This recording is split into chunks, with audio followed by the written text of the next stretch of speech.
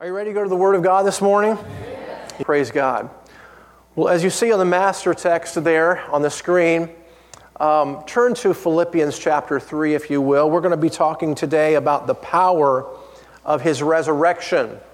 The power of His resurrection, as I stated earlier on, is the theme of today's service, and certainly that's true with this teaching today. And as we turn to our master text this morning, I just want to say by way of introduction that this might seem like a strange choice to read as our master text on Resurrection Sunday, because this is not the typical master text that people would look to, or that most churches would look to as we celebrate our Savior rising from the dead. In fact, I was going to go in a totally different direction with this teaching originally, because I wanted to stick more to kind of what I was saying when I opened up the service. I wanted to give you some of the historical and archaeological, easy for me to say, and scientific validation for Jesus raising from the dead. I've done that several times on Resurrection or Easter Sunday, but it seemed like the Holy Spirit was taking me in a different direction today to this teaching, which will not be your typical Easter Sunday sermon. So let's read this master text and then I'll get into this. So once again, Philippians chapter 3, and let's stand as we honor the reading of God's holy word. We're going to read through verses 4 through 10. We're kind of picking this up mid-context here, but we'll try to do our best. This is the Apostle Paul speaking, and he's talking about some of his credentials, if you will, as a religious Pharisee, a religious Jew, and he takes no confidence on all of that. So let's pick it up kind of mid-sentence here in verse 4. He says, "Though I myself have reasons for such confidence, if anyone thinks he has reasons to put confidence in the flesh, I have more." And here he's about to brag upon his religious heritage, which then he says, it really means nothing to me now. He says, "If anyone thinks he has reasons to put confidence in the flesh, I have more. Circumcised on the 8th day, of the people of Israel, the tribe of Benjamin, a Hebrew of Hebrews, in regard to the law, a Pharisee," which was a highly trained religious leader. That's what that is, a Pharisee. "As for zeal, persecuting the church." He persecuted the church before he became a believer. "And as for legalistic righteousness, faultless. But whatever was to my profit, I now consider loss for the sake of Christ. What is more, I consider everything a loss compared to the surpassing greatness of knowing Christ Jesus my Lord, for whose sake I have lost all things.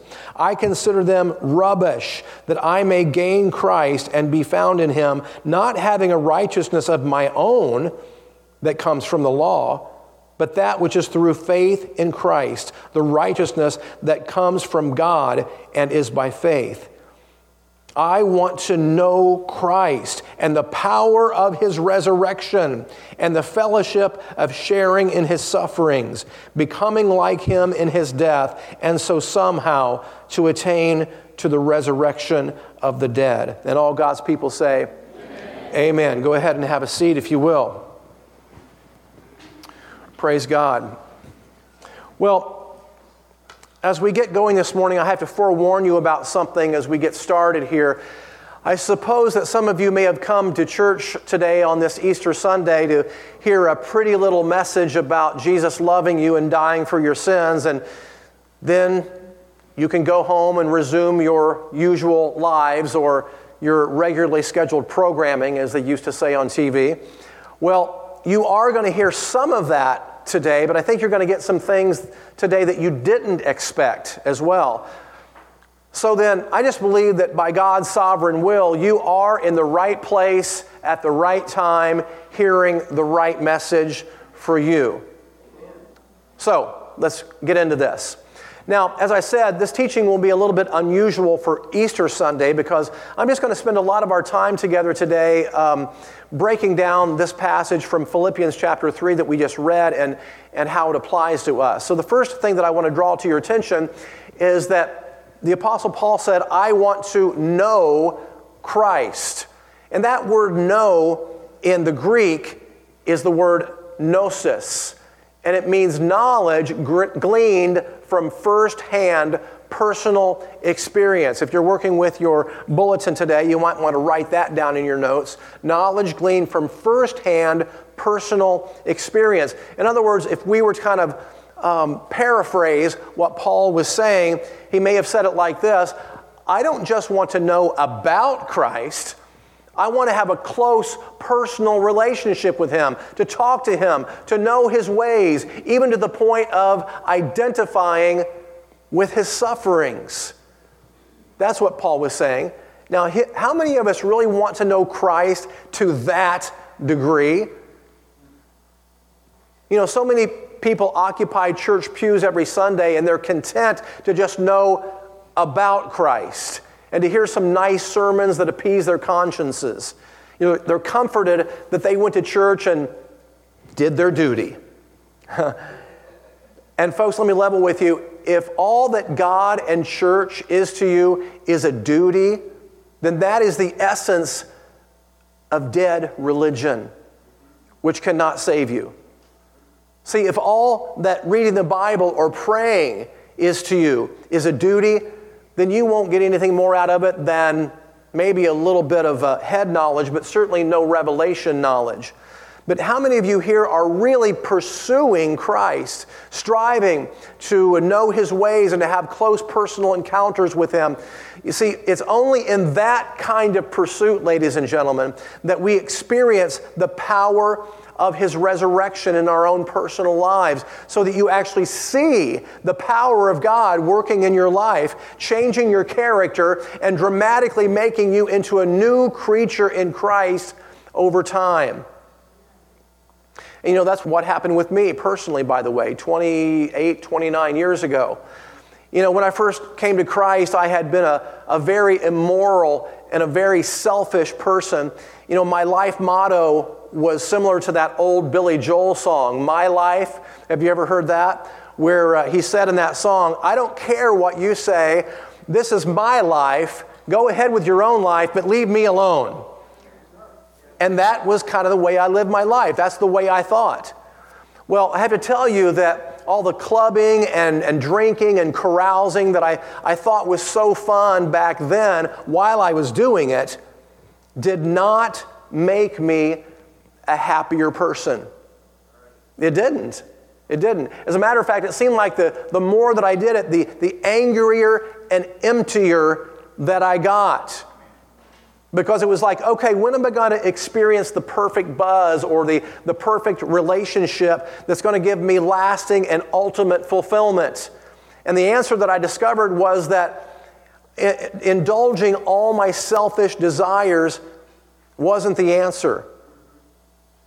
It's only when I laid my life down to live it for Christ that life actually took on purpose and meaning and peace.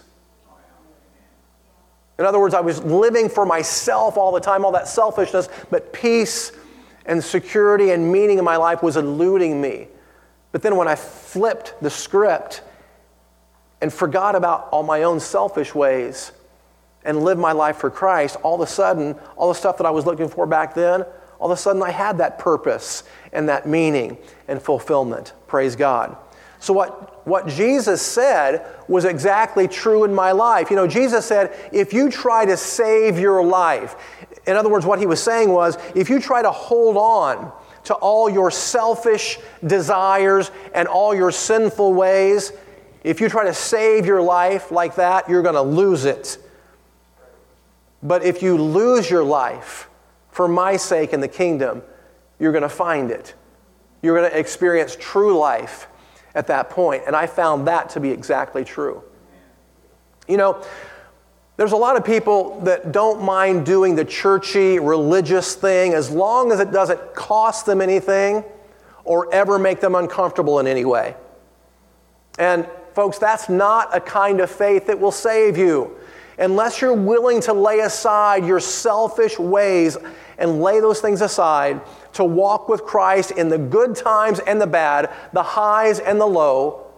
You know, if you've got one foot in the church and one foot in the world, just in case this church thing doesn't work out, Well, Jesus said, if that's the way that you're approaching him, listen, you're not worthy of him. That's what he said. Come on, I'm just telling you like it is today. I told you this was going to be a little bit different today. I believe I'm speaking by the Spirit of God today, ladies and gentlemen.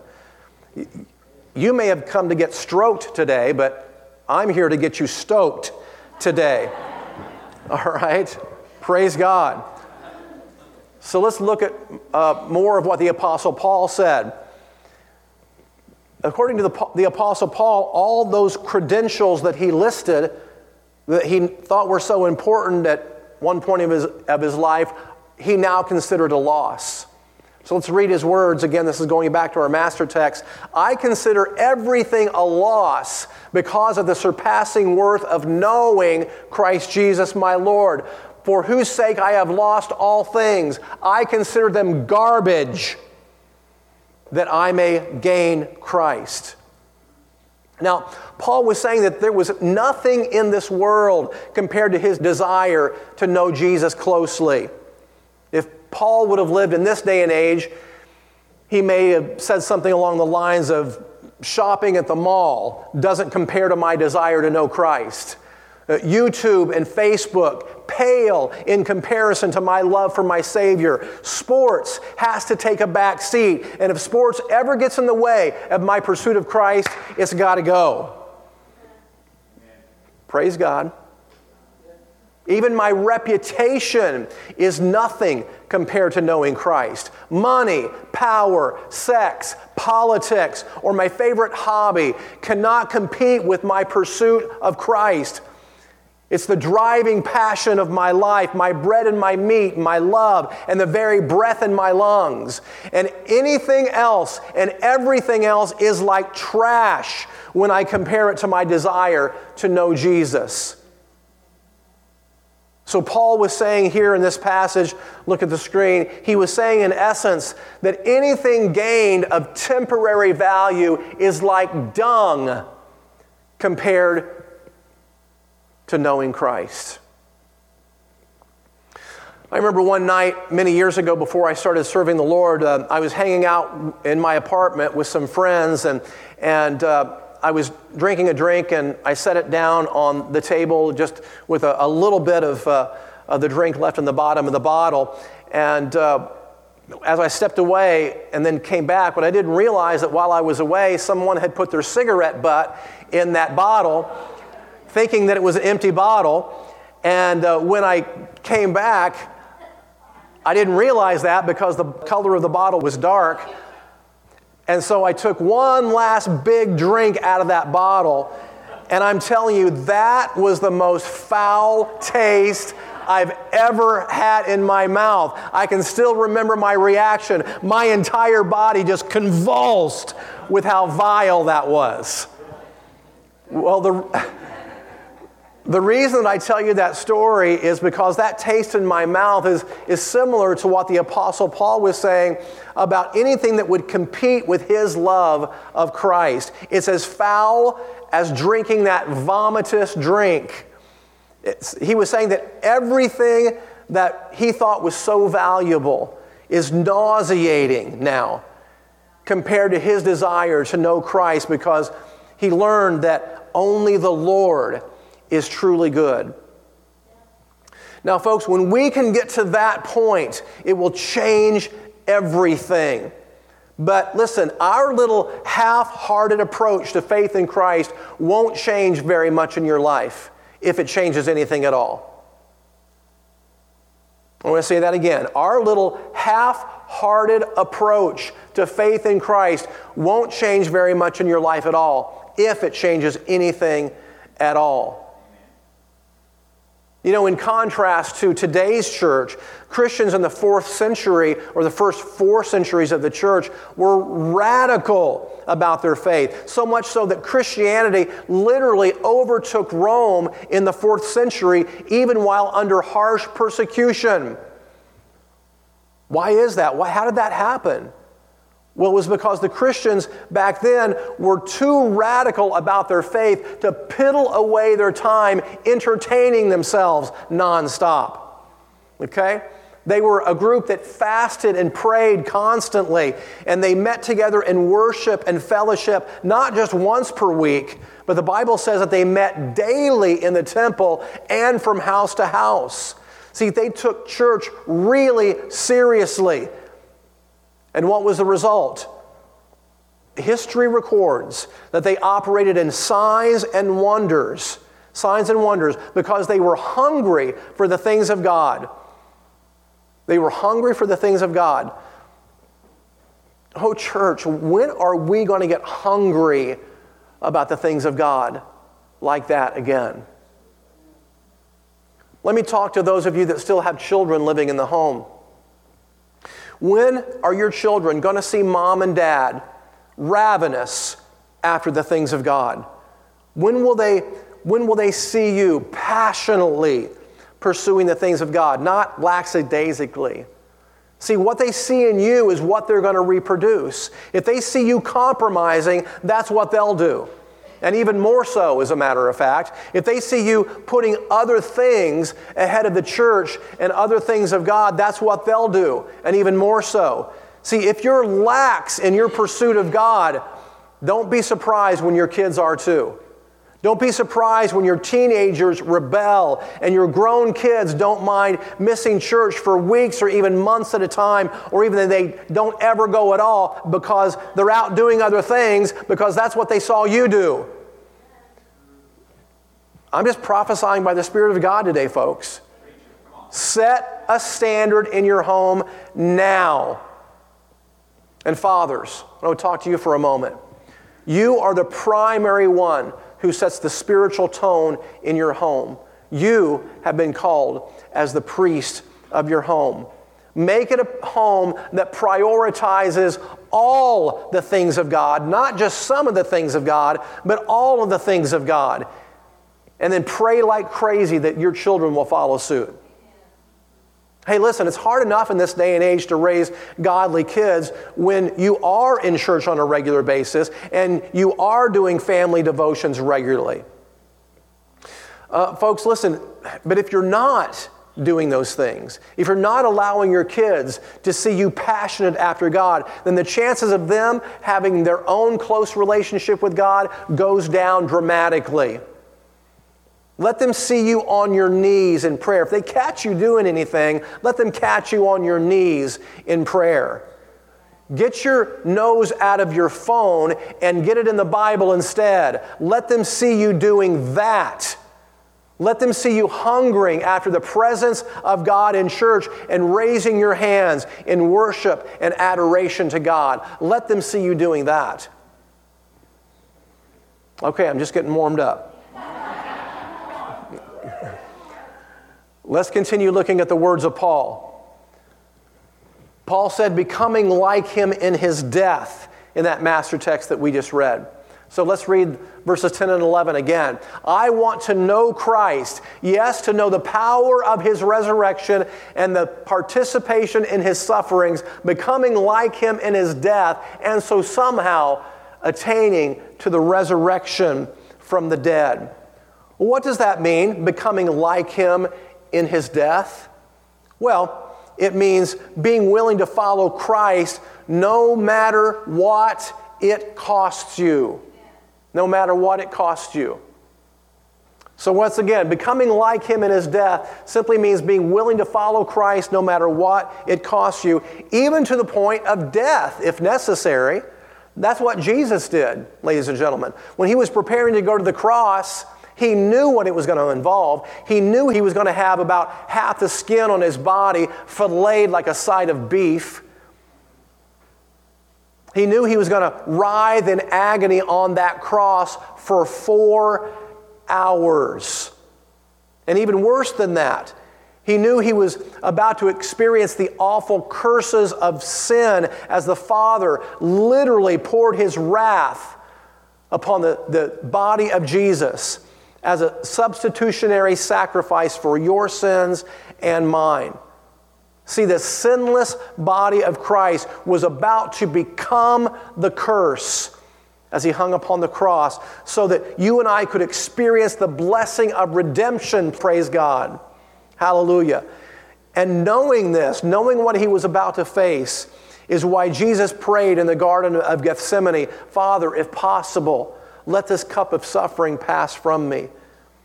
See, because Jesus, the God-man, God in flesh, was experiencing now what you and I go through. And he knew what it was going to cost him. He knew what was going to happen on that cross. And every nerve fiber in his body was going to scream for relief for 4 hours. He knew what he was about to face. That's why he said, Father, if it be possible, let this cup of suffering pass from me. In other words, he was saying, Father, if there's a plan B, I'd like to do a plan B. Then he went on to say, nevertheless, not my will, but your will be done.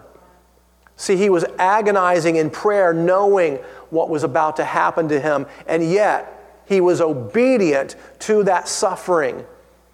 Because the Bible says that because of the joy set before him, he endured the cross.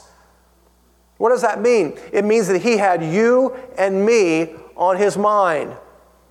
See, he was looking forward to the joy of knowing that a way of escape from the wrath of God against sin was now provided.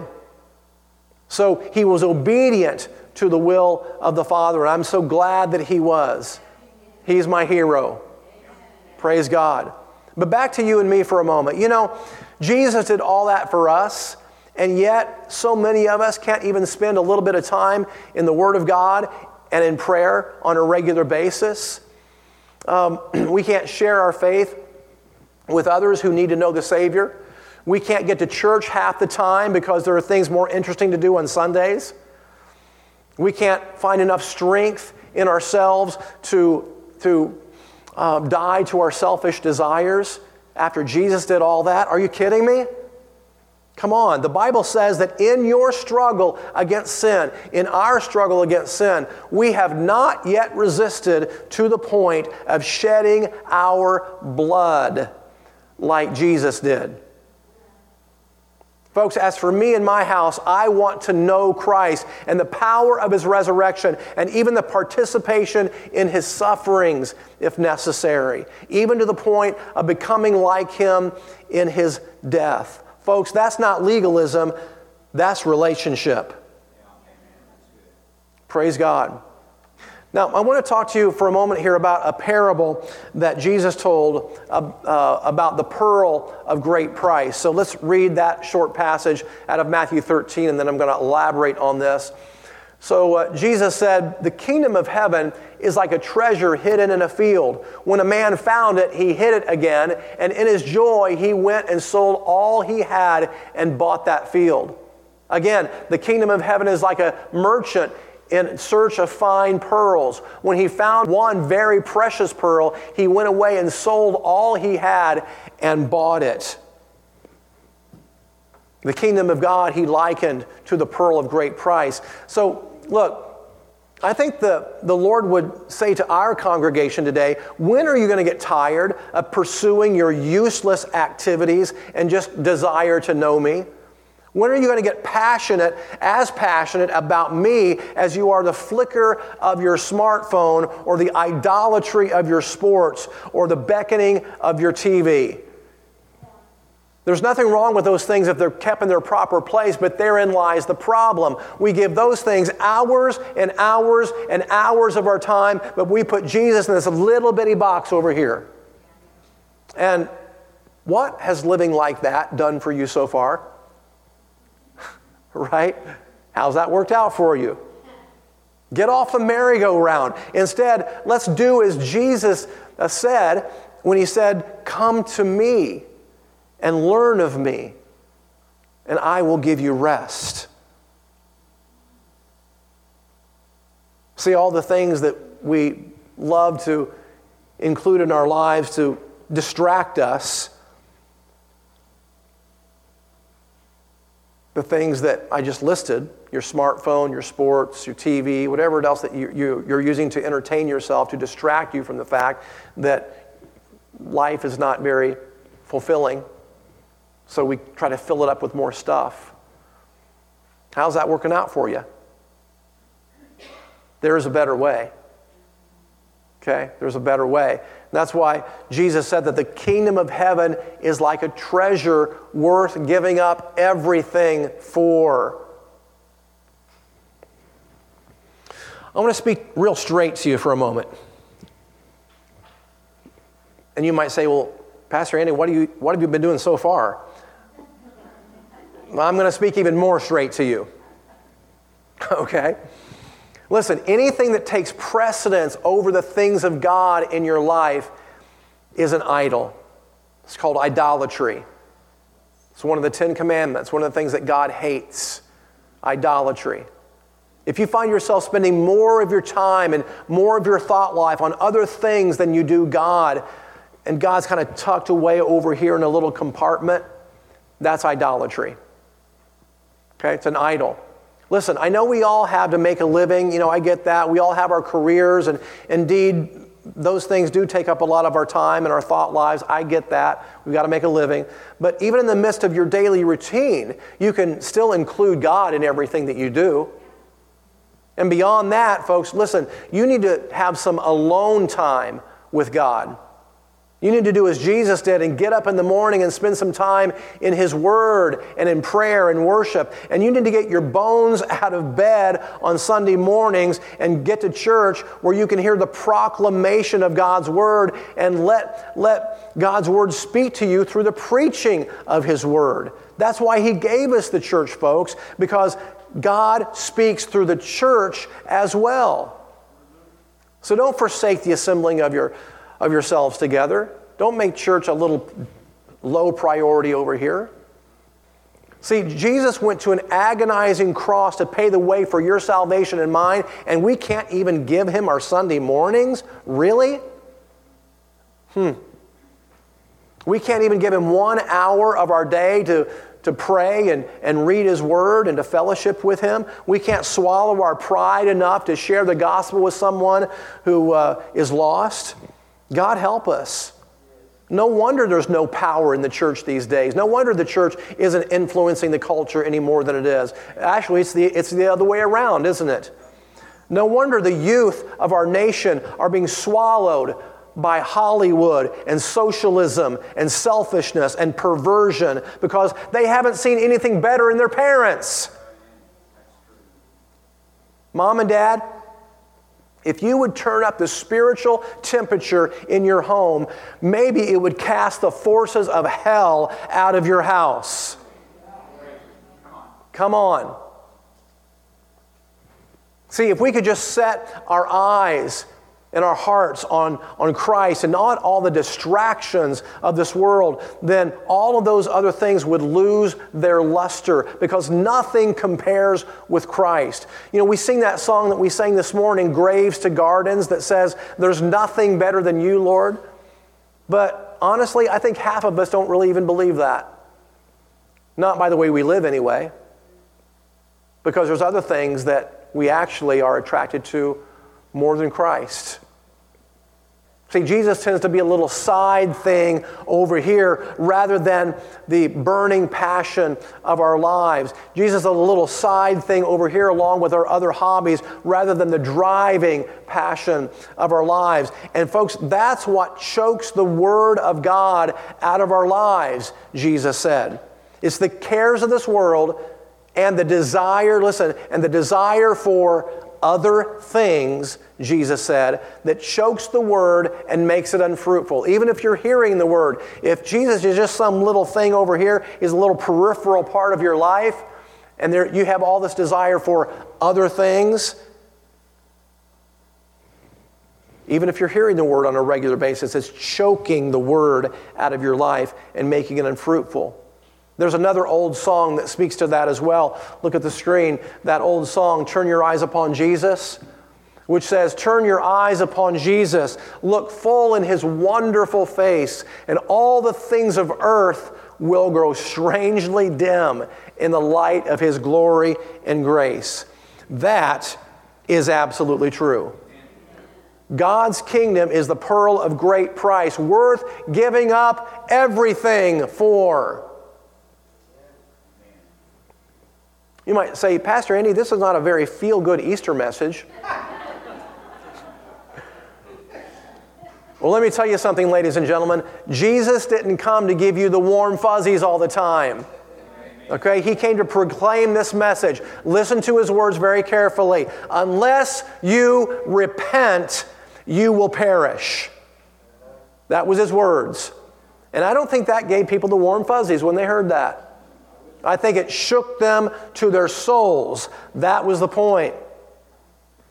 You know, throughout the Bible, there's a call ringing out to wake up from your spiritual slumber because your soul is at stake. Here's an example right here out of Ephesians 5:14. Wake up, O sleeper, rise from the dead, and Christ will shine on you. I'm going to read to you out of Revelation 3 as well. These are the words of Jesus. He said to I believe this was the church of Ephesus, if I'm not mistaken, or the church of Laodicea, perhaps. I need to go back and refresh myself on that. I've been meaning to read the Bible one of these days. That was a joke. Okay. Revelation 3, the words of Jesus. I know your deeds. You are neither cold nor hot. How I wish you were one or the other. So because you are lukewarm, neither hot nor cold, I am about to vomit you out of my mouth. Now, folks, listen. He's talking to Christians here. He's talking to people who have come into the family of God, but who have gotten lax and lukewarm over time. He says that people like that are in danger. In danger of what? In danger of being vomited out. Now, you can interpret that however you want, but any way you slice it, that doesn't sound good. That's right. See, we better keep our lamps burning, folks. Let's go on in Revelation 3.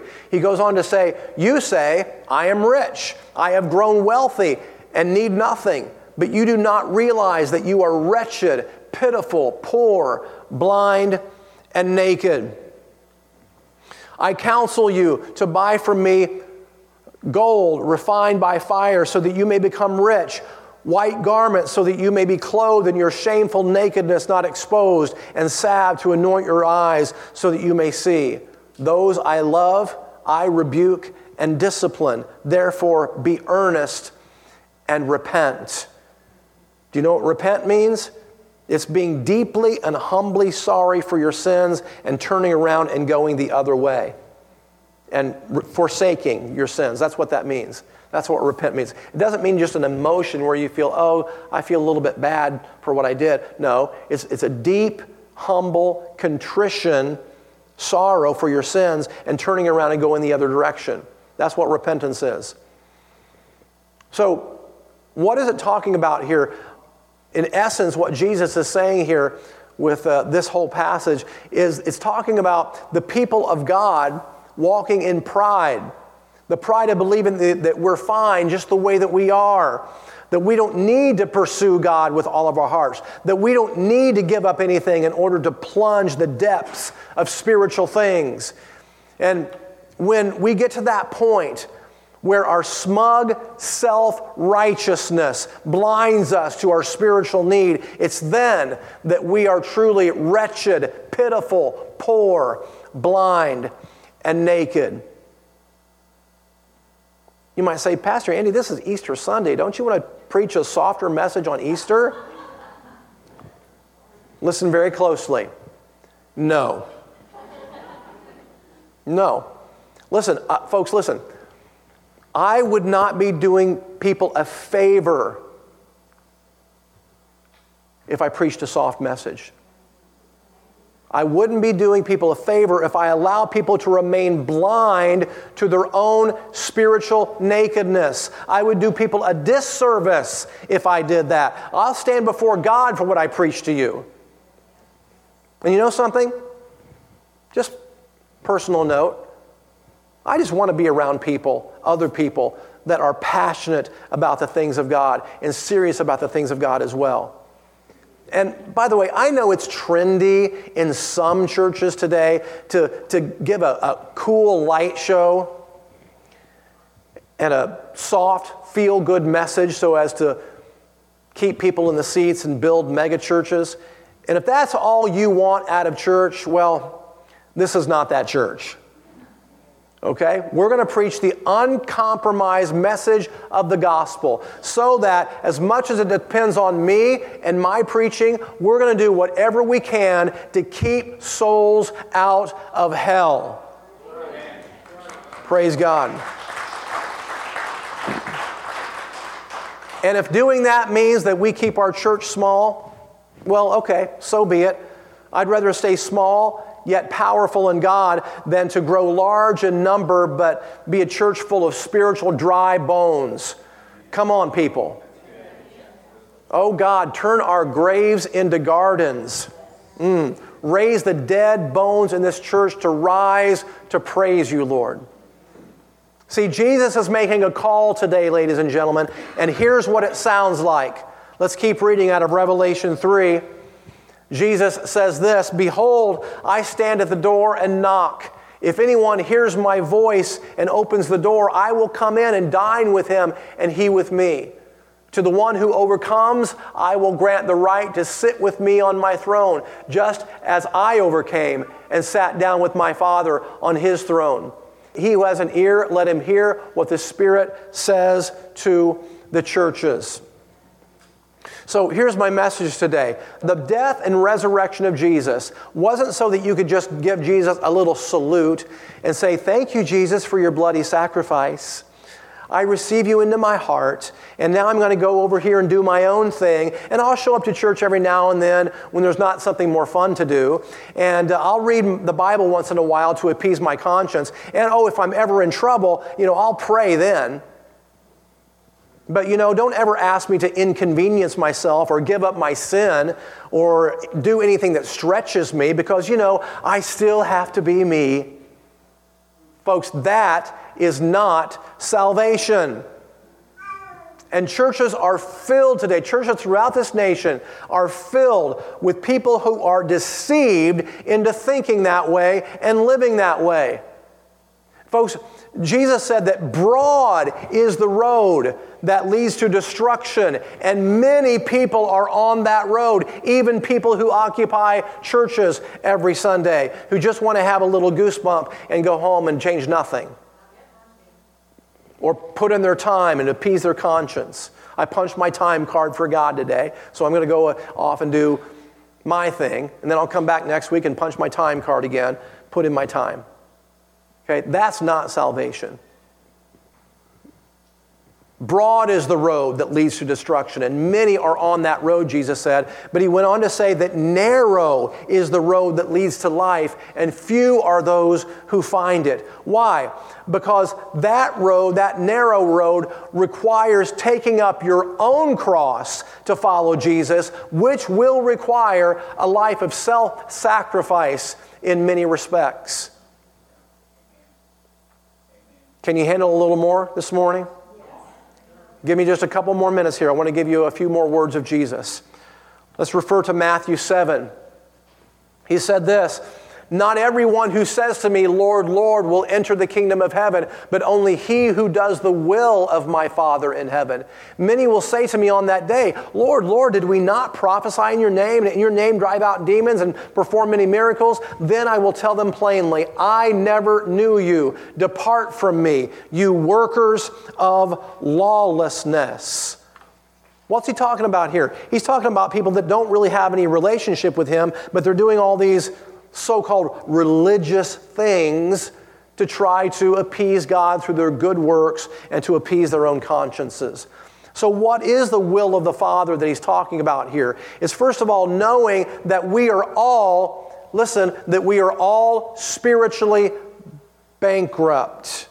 That's the first step in knowing the will of the Father, that we are all spiritually bankrupt, and that without placing your faith in your scapegoat, in your stand-in, in your substitute, Jesus, who took your sins, the penalty of your sins upon himself, without putting your faith in your substitute Jesus, there's no hope of you ever being saved or being reconciled to God. See, your good deeds can't save you because you've already violated God's laws both inwardly and outwardly over and over and over again. And you'll never be able to do enough good to make up for all of that. So your only hope is in Christ Jesus, who already took your sins upon himself on that cross. But, folks, listen, you have to be willing to take the next step by placing your faith in him, repenting of your sins, and turning to him then in humble servitude. And then, out of that relationship, you begin working to expand God's kingdom here in the earth, not because your good deeds save you, that's not the point, but because you're living now out of a heart of gratitude. And you do as Jesus said, lay down your life, take up your cross, and follow him. It's the execution of your self-centeredness. It's the execution of your self-centeredness. And as a result, you take upon the work of Christ in the earth. That's doing the will of the Father. And if you're just checking some religious to-do list, I did my 3 minutes of Bible this morning. If that's all your religion is, just some checklist, well, folks, sir or ma'am, if that's what you're doing, you may not even be saved at all. It's a relationship, not a religious checklist. One of the reasons why Jesus messed up the religious culture of the time that he came to is because they were a religion, the ancient Jews were a religion of checking off their religious checklist. As long as I check off my checklist, me and God are good. Yet they had harbored all kinds of corruption in their hearts at the same time. And Jesus came along and upended that apple cart, toppled that sacred cow, and says, no, God's looking not just at your outward actions, but at your inward actions as well, as your heart, your thoughts, your motives. So he upended that apple cart. It's not just about doing the outward religious things. It's about your heart, folks. So if that's all that your religion is to you, is some religious checklist, see, you've got to move past that into a relationship with the God who loves you. And if you don't do that, you're never going to experience God in a meaningful way. Folks, I don't preach like this very often, but there comes a time when we have to honestly evaluate ourselves. Listen to me, I'm seeing more passion and more good fruit out of the new believers in this church than some people who have been attending church for 20 years or more. Don't lose your first love. Our love for Jesus needs to get stronger as we go along, not weaker. You got to stir yourself up in your most holy faith. What's it going to take for some people to wake up spiritually? Wake up, O sleeper, and rise from the dead, and then Christ will shine on you. Praise God. Yeah, go ahead.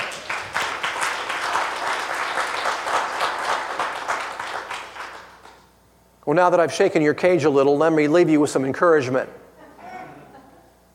I love this passage out of 2 Chronicles 16:9, which says, "For the eyes of the Lord roam to and fro over all the earth, to show himself strong on behalf of those whose hearts are fully devoted to him."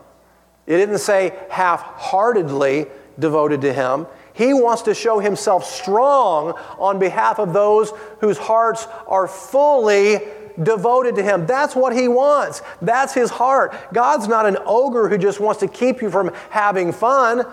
That's not his heart. He's a good God. He loves you. He wants to pour out his goodness upon you and bless you. That's his heart. But folks, you've got to give him something to work with. You've got to give him something to work with. You've got to stop playing religious games and totally surrender to him. Nothing held back. You've got to reach the point where you say, enough of doing things my own way. I'm doing it God's way from now on. And then you've got to repent of your compromise. And listen, I don't know everybody here. We've got some visitors today. I don't know you from Adam, except for the 5 seconds that I spent meeting some of you. So I don't know all of you here. But I just have a feeling that there's some in this room right now, and you know who you are, who've been playing religious games. You've been playing religious games. You talk a good talk and you put up a good front, but secretly you're a compromiser.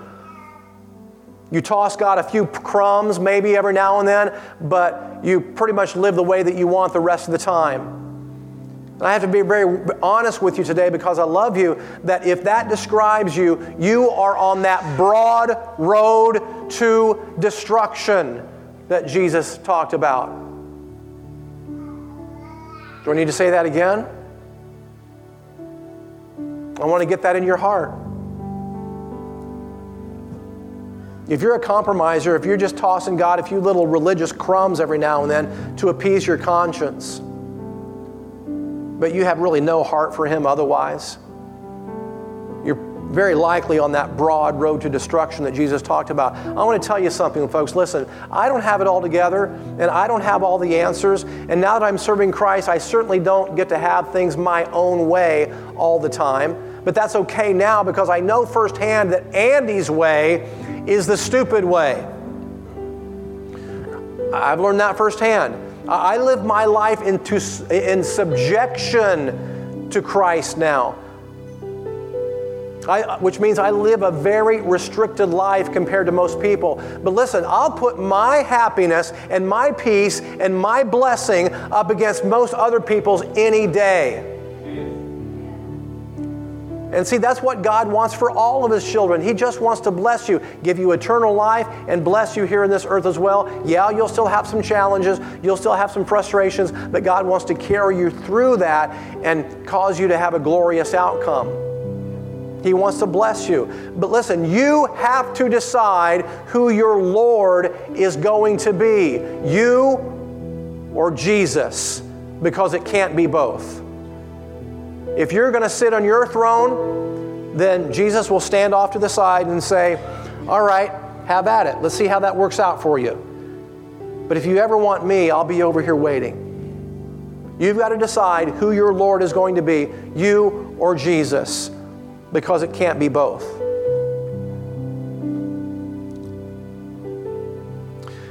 At this point in a sermon like this, I would usually have you stand and we would pray together, and I would give people an invitation, an opportunity to respond to a message like this.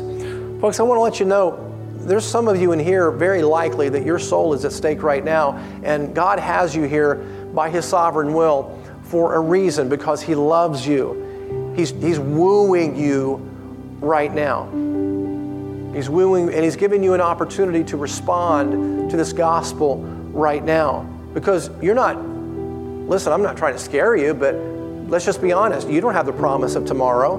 I've known all kinds of people, young and old, who've died for various reasons, very unexpectedly, and been plunged into eternity. They had no idea it was coming. You definitely want to be ready when that day comes. And Jesus said, if you deny me before men, I will deny you before my Father in heaven. But if you acknowledge me before men, I'm going to acknowledge you before my Father in heaven. So I would be remiss after a teaching like this to not give you the opportunity to respond to that. And I'm not an arm-twisting kind of pastor. I'm going to give you the opportunity to respond. And if nobody does, okay, fine. Then I guess we're all on good terms here with God. But I'm hoping it's not because your hearts are hardened and cold to the things of God. But I know the Holy Spirit's speaking to some of you. So here's what I'm going to do. I'm going to give you two calls today. I want to just stay seated right where you are. I'm going to give you the opportunity to be bold, okay? Because again, Jesus died a gruesome death, completely naked on a cross, humiliated and tortured for your sins and mine. And I think those of us that are going to respond to him need to do so just as bravely. Because again, he said, if you acknowledge me before men, I'll acknowledge you before my Father in heaven. If you deny me before men, I'll deny you before my Father in heaven. I think our stand for Christ needs to be a bold one, not a weak one. You agree with that? All right, so again, I don't know everybody in this room, but here's what I'm going to do. If you're here today and you say, Pastor Andy, if I die today, I don't know that I would make it. I don't know that I would be in heaven. I don't know. You can be confident and know today.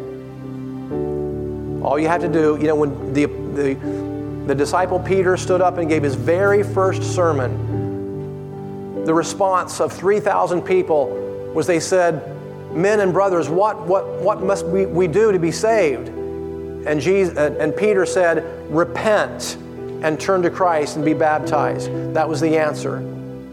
So here's my call to you today. There's two categories that I'm giving you the opportunity to respond today. And the first category is this: if you've never made a commitment to walk with Christ, you never remember a time where you said, yes, I'm a sinner and I need the forgiveness of God. I need to respond to His grace and come into the kingdom. So that's the first one. The second one is,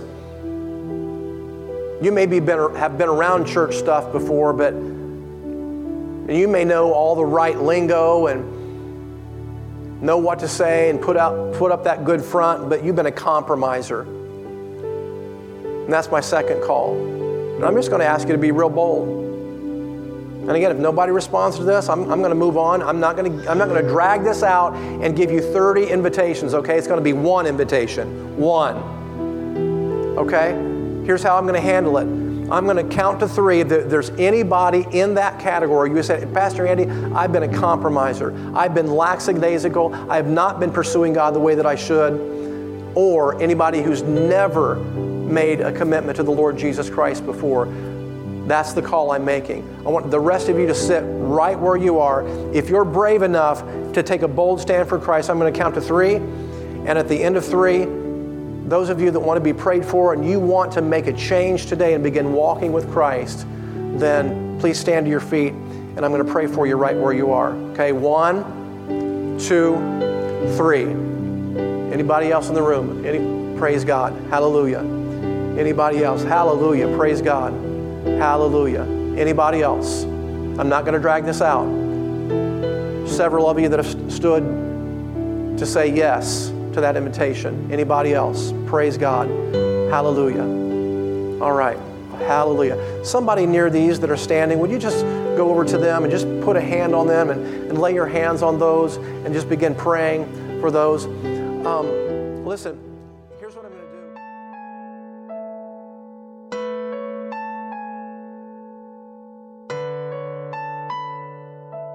You've been listening to the teaching ministry of Pastor Andy Robbins and Blessed Life Fellowship. For more teaching and ministry resources, go to the church website at www.blessedlifefellowship.org. Thanks for listening, and may God's grace and favor shine on you.